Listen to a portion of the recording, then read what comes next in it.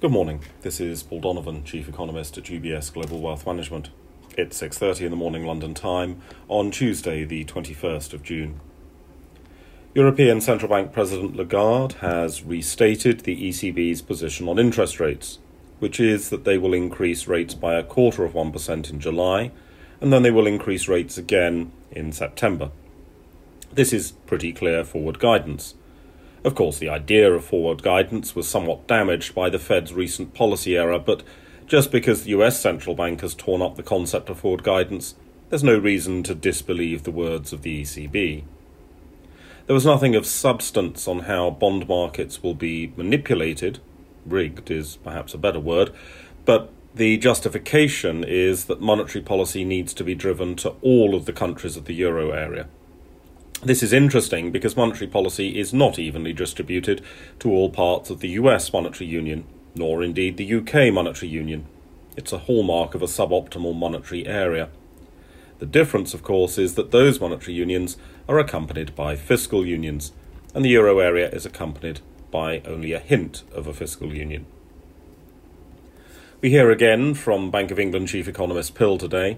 Bank of England member Mann was sounding hawkish yesterday on the basis that sterling weakness would be inflationary. This is certainly true as far as the import price of raw materials are concerned, though not so obviously true as far as manufactured import prices are concerned, at least in the near term. The transmission to consumers may also be blunted by squeezed profit margins. There's an awful lot which happens between an imported price and a consumer price, and at each stage in the distribution chain, there is the possibility of some profit margin squeeze that limits inflation pass-throughs. We'll be getting survey-based evidence today from the Confederation of British Industry, which will include the selling price of businesses. That's something roughly parallel to producer price inflation data.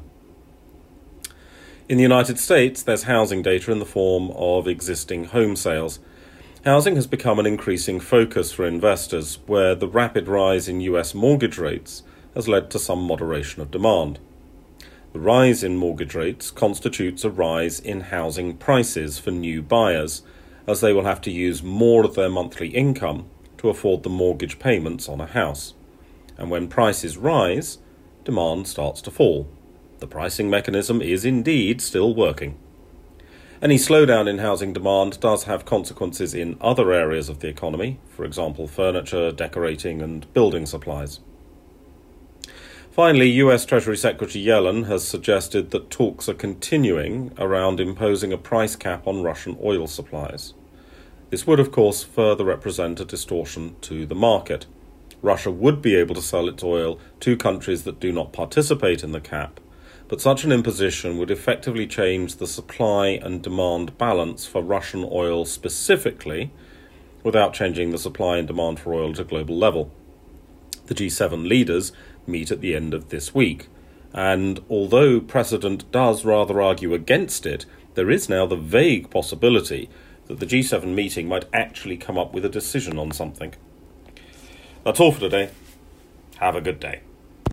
UBS Chief Investment Office's investment views are prepared and published by the global wealth management business of UBS AG or its affiliate, UBS. This material has no regard to the specific investment objectives, financial situation, or particular needs of any specific recipient and is published for informational purposes only. As a firm providing wealth management services to clients globally, UBS AG and its subsidiaries offer both investment advisory services and brokerage services. Investment advisory services and brokerage services are separate and distinct, differ in material ways, and are governed by different laws and separate arrangements. In the USA, UBS Financial Services Inc. is a subsidiary of UBS AG and a member of FINRA SIPC. For information, please visit our website at ubs.com/working with us. For a full legal disclaimer applicable to the independent investment views produced by UBS, please visit our website at ubs.com/CIO-disclaimer.